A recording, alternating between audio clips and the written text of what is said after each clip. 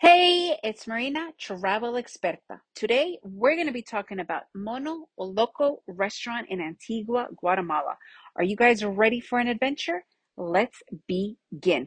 Monoloco is probably one of the oldest restaurants in Antigua. I remember when I first arrived here 22 years ago, just as a backpacker traveling, this was the place to be. It is still located in the same exact spot, which is one block or half a block off of Parque Central, the main Central Park. It is two-floored restaurant. They have the downstairs, which is probably one of the most popular sports bars in all of Antigua because they've got every kind of satellite you can imagine to have every kind of sport from all over the world. So it's the best place to watch stuff that is not only Latin America, especially for the Super Bowl. It's one of the most popular places.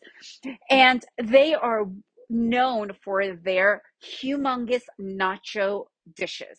That is literally what they are known for, and their alcohol and their drinking and their ladies' night. And it's a party place, but during the day, it could be a fun family place. I remember when we first moved here almost 14 years ago, we were taking our oldest son, who was then not even six, to this place because their logo is a monkey, so it's Mono Loco, monkey, crazy monkey.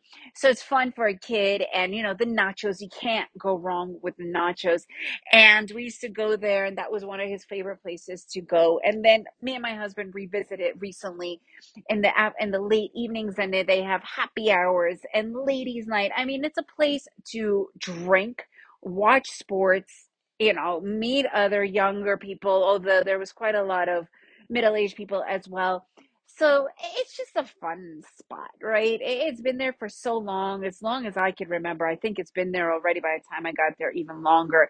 So it's one of like, it used to be one of the partier places. Now there's so many restaurants and so many bars that it kind of gets lost. But it was like, one of the iconic restaurant bars of Antigua, Guatemala. And you can still go and visit it. And if you like nachos, definitely one of the best places for nachos. If you guys have been there, I'd love to hear your feedback.